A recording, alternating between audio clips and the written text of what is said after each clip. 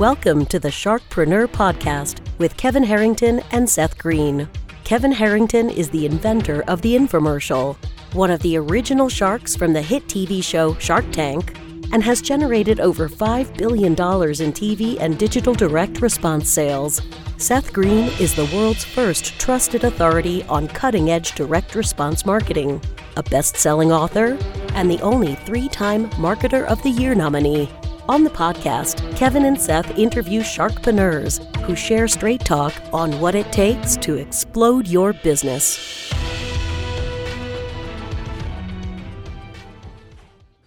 Welcome to the Sharkpreneur Podcast. I am your co-host, Seth Green. With me, as always, is the inventor of the infomercial and one of the original sharks on Shark Tank, Kevin Harrington. Kevin, thank you so much for joining us. Seth, great to be here. Thanks again, and it's a great day. Let's have some fun today. All right. Our very special guest today is Paul Barron, the mind behind the Foodable Network, the next era in food media for professionals and foodies alike. His accolades are too long to list, but we'll highlight just a few. Forbes Top 50 Most Influential, Author of the Year, James Beard nominee, Top 35 Restaurant Leaders to Follow in 2017, Trendsetter of the Year 2012, the unique media empire he's building we're going to hear all about today, reaching 250 million global food and travel enthusiasts. Paul, thank you so much for joining us. Yeah, absolutely. Hey, Paul, I'm going to start right out. That's pretty amazing track record.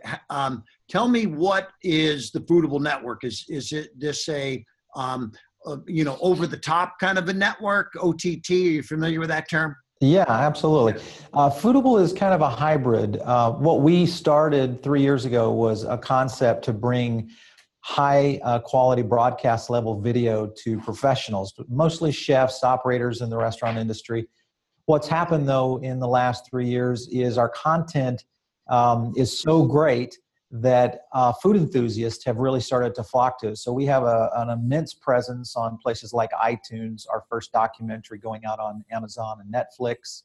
So lots of content, but it's kind of the next era food network for the millennial generation when it comes to food enthusiasts and professionals. What inspired you to create it? Well, initially I started in publishing in the mid-90s, and my focus at that time was online, and that was kind of the emerging sector of what was happening in media. So I kind of cut my teeth with that, did some magazines, all stayed in the food service side.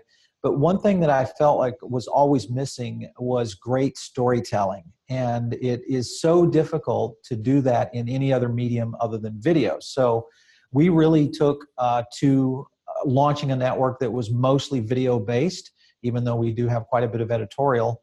Video is kind of our backbone. Everything we do is based on data that we do within Foodable Labs that helps drive our stories in video. So that's the whole idea, is to tell great stories for the restaurant industry via video. So Paul, when I think of a network and I think of the amount of content that's required, I think of big dollars, right? Expensive production, et cetera, et cetera.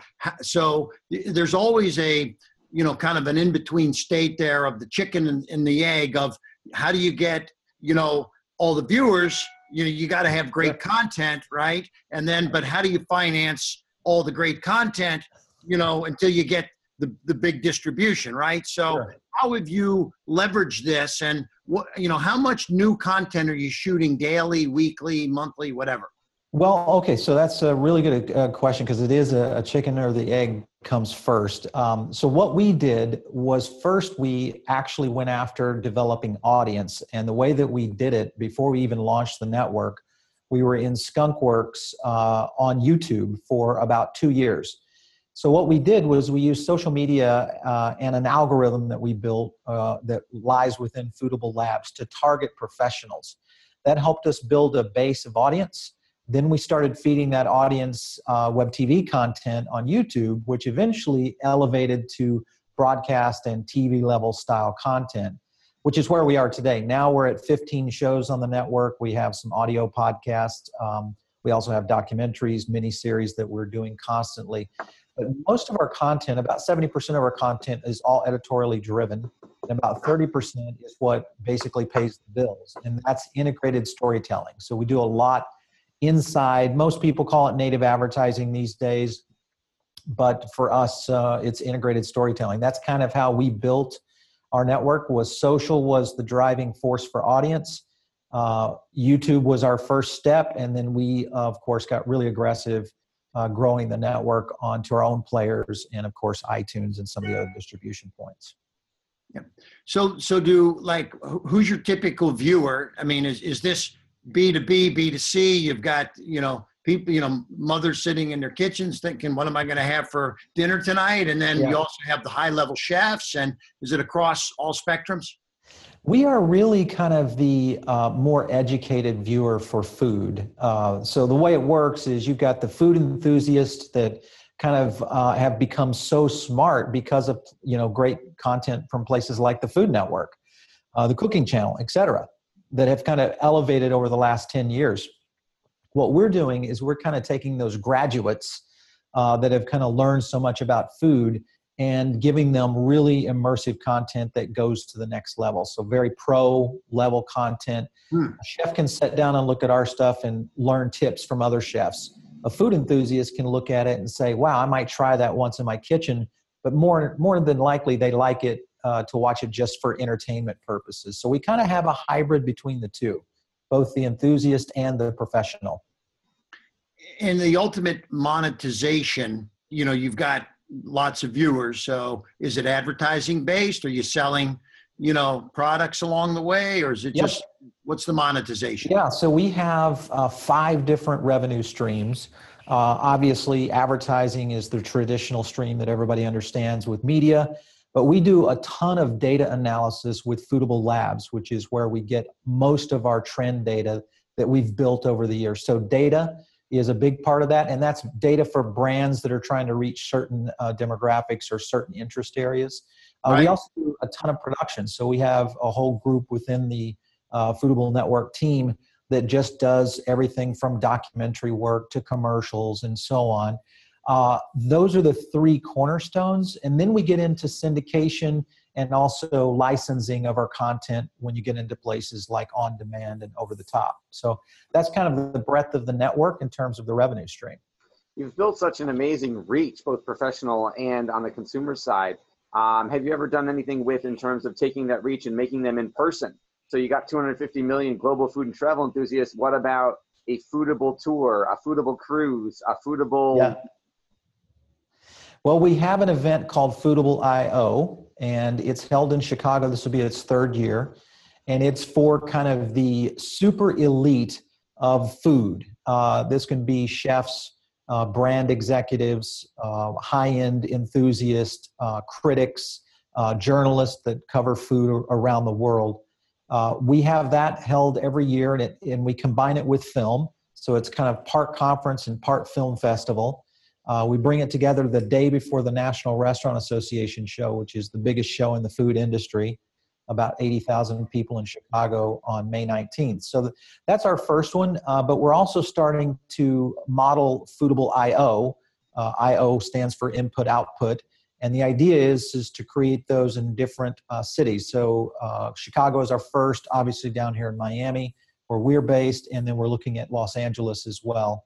And again, that would be where we start to bring in a lot more professionals, but also the idea is moving toward making that more of a festival type of approach for consumers as well. Foodapalooza. Yeah, there we go. Hey, so you mentioned native type stuff. So give me an example. I mean, is this like where maybe a spice company might want to talk about some kind of a new spice line that they're coming out with, and you end up putting a production / program together with them, type of thing? Is this is sort of a rev stream for you and in a native capacity? Yeah, so our shows, we have 15 shows on the network, and some are very popular that kind of trend towards certain areas. So everything from a bar show to a chef show, fine dining show, et cetera. And the way it works, native advertising or integrated storytelling, as we like to call it, is we take the sponsor or the partner We learn a little bit about what they're trying to do. We integrate that into the story. We still maintain editorial control. We do product placement. We do point hits in terms of what are their messages that they're trying to achieve. And then we match up their content or their particular product with the perfect operator or story that can marry the two together, and that becomes an episode on one of the shows. So like Table 42, Fast Casual Nation, both of those shows are some of our popular shows that do really well with native advertising. Great. So with like your facilities, you've got, is this a big studio kind of operation? Is that what you have there? Well, we've kind of grown. We were just a small operation with a few editors. Now we have multiple producers. We have a director of new media. We have a whole marketing team, social media, design, development, sound engineering, motion graphics. All of that's under one roof now. And we're getting ready to open the largest studio we've had to date, which will have a new kitchen studio, a new green and cyc wall, an Unfoodable weekly set, which is our talk show set, and then of course our operations. So it's kind of grown from what was once a YouTube operation, building it and kind of getting the audience going to test the waters, to now what is really the largest, I believe, the largest digital format for food video. We have about 1,000 episodes out there and are producing about 200 to 300 episodes a year. Wow. So what's next? Well, next is we believe there's going to be kind of a leverage to the next phase of media, and that is going a lot more on demand and OTT, which, as you can see, the cord cutter is starting to, kind of develop those markets. So we think there's going to be another jump. 10 years ago, it was a jump from, magazines to the web, and then from the web to social, and then social to video. We think that there's going to be a jump pretty heavily to on-demand content. So you already see Netflix, Amazon, iTunes, and those companies really spending a lot of money for original content. We're trying to prime the network to be in that position. So we know that that's probably a 10-year play, but we see in the next 3 to 5 years that will maybe become 25 to 30% of our revenue opportunity, as opposed to something like 10%, which is what it is today. So I have to ask this question, Paul, because I've been going to that Chicago Houseware show for the last, I've been 29 out of 30 years, McCormick Plaza, or McCormick, the big trade show facility there. And so the food show, the restaurant show I know is a big one also. And but when I think of food and Foodable and what you're doing, I start thinking of products, right? What are the latest gadgets and blenders and choppers and mixers. And so do you have any kind of plan to have any show that might be to B2C, direct selling to the customer? Well, it's a very good question, Kevin. And I won't reveal any cards, but yes, obviously there is some directive moving that direction, mainly because our consumer audience is growing. On iTunes, we're about 50% consumer. And because of that, it's really developing a new audience for us to potentially use product placement, product sales, direct response video, which is a new technology that's being used out there. If that technology starts to increase and get more effective, I could see video becoming a huge opportunity, especially web-based video, when it comes to direct response sales. Okay, great. So, and when you get to the point of being ready to do that, I'd love to. We need to talk. Discuss, because I've done a ton of kitchen products, and I just people love to do things faster in the kitchen. And yes. I mean, at the last show, I found a toaster that that actually will toast from bread to toast in 10 seconds. Okay. So it's, instead of just the old, couple cow rods that are in there, this is a mesh system that heats up instantly into this infrared supercharged, toasting process. And so, but beyond toast, it does this for chickens and, ovens and things like that. So it's a whole new technology that's launching, and I was privy to be in on the ground floor of this. So I love new products in the kitchen arena. So we'll talk later, but And definitely with our new studio, we'll have demo capabilities there for both products, whether it's food products or kitchen gadgets or devices that can be used in the kitchen, whether it's chef or for the professional foodie, as we like to say. Super. Yeah. With all the success you've achieved, what's your biggest challenge? I think with most companies today, it's still talent. As we grow, being able to have really great producers, editors, designers, because our stuff is so visual, it really requires a certain kind of eye, especially when you're trying to put out content that can be at the level of, say, a Chef's Table, which is, some of the best food porn out there on Netflix. But that's the kind of content we have to put out. And because of that, it requires really great people. And I think that's still our biggest challenge today. Like most businesses that are mostly human operated business that you have to scale with people. So that's the thing that we have to learn how to do so we can get to 30 shows and really kind of move us to the next level in terms of content development. And Paul, have you ever considered actually creating a show for the cable networks? Is that in the plans, or is that kind of the competitor of yours and you don't want to go there?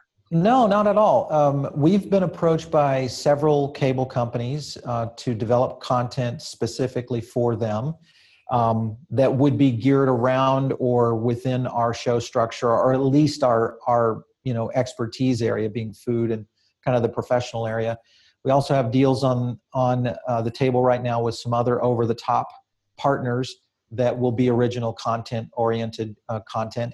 But licensing is a big part of our roadmap. So we are very interested in working with mainstream cable. And listen, as content, because content is the biggest issue right now with most of the networks, especially when it comes to food.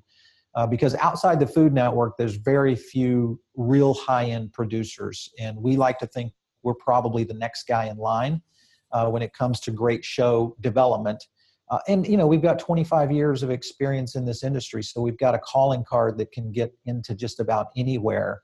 And that's the biggest challenge you have in making great content. You've got to have access, and we do have that. So definitely looking at cable and other types of on-demand distribution. And do you find yourself having a capability of finding some of these new, maybe celebrity type chefs? And is that something that's kind of, because all of a sudden Rachel Ray came out of, doing cable to TV, and then boom, she's, a global star, but somebody discovered her somewhere way back, right?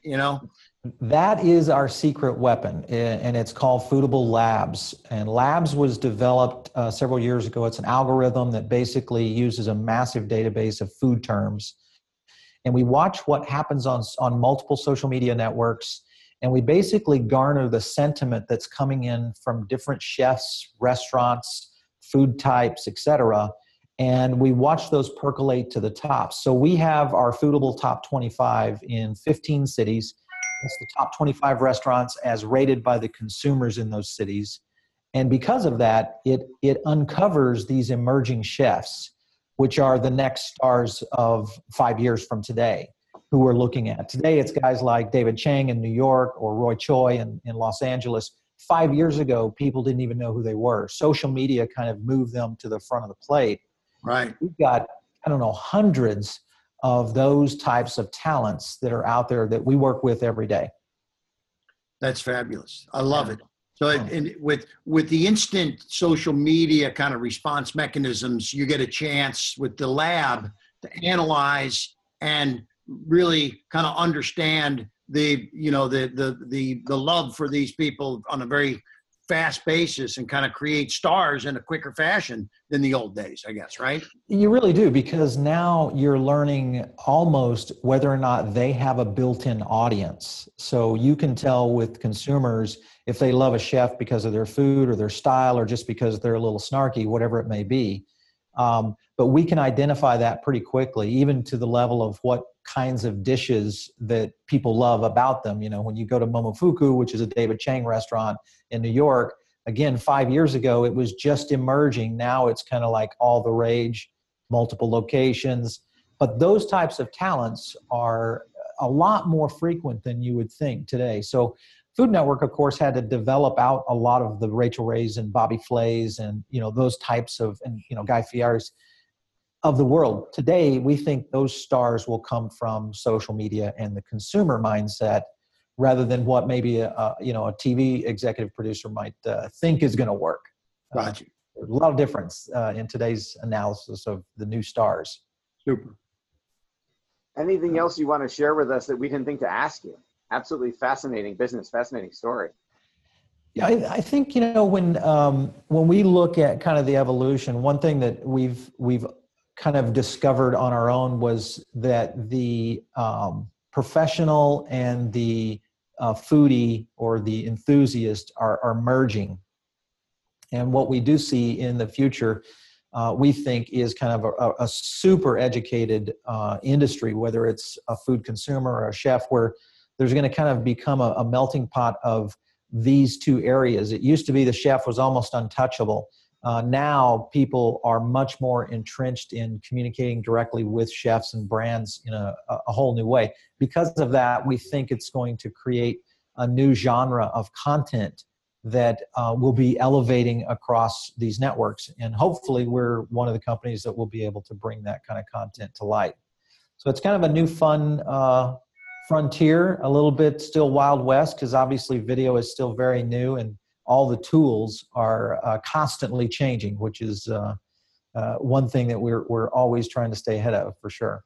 So I'll give you my final thought, Paul. It's great to have met you, and thank you for being here today. But Wolfgang Puck, who I won't call him a personal friend, but I've seen him a number of times. He's been huge on Home Shopping Network. He's done $1 billion in sales at Home Shopping Network, selling gadgets and knife sets and steam ovens and, the like. So, I think he built his brand, opening restaurants, and he's continued the brand with products and licensing and things like that. So it's, I love the industry you're in. It's, I've done hundreds of kitchen and food and houseware infomercials, and I just want to thank you for being part of our show today. And I think you're really in a great industry, and look forward to staying in touch and following your success going forward.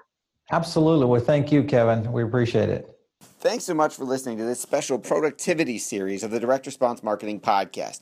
I've interviewed hundreds of the most successful entrepreneurs, thought leaders, and CEOs all over the world, and I want to share with you one of the biggest ways I've discovered to triple your productivity that I've learned from these amazing people. Even better, I'll pay you $500 to test drive it. Just go to TakeThe500Challenge.com. That's www.takethe500challenge.com to learn more. Thanks so much for listening. This podcast is a part of the C-Suite Radio Network. For more top business podcasts, visit c-suiteradio.com.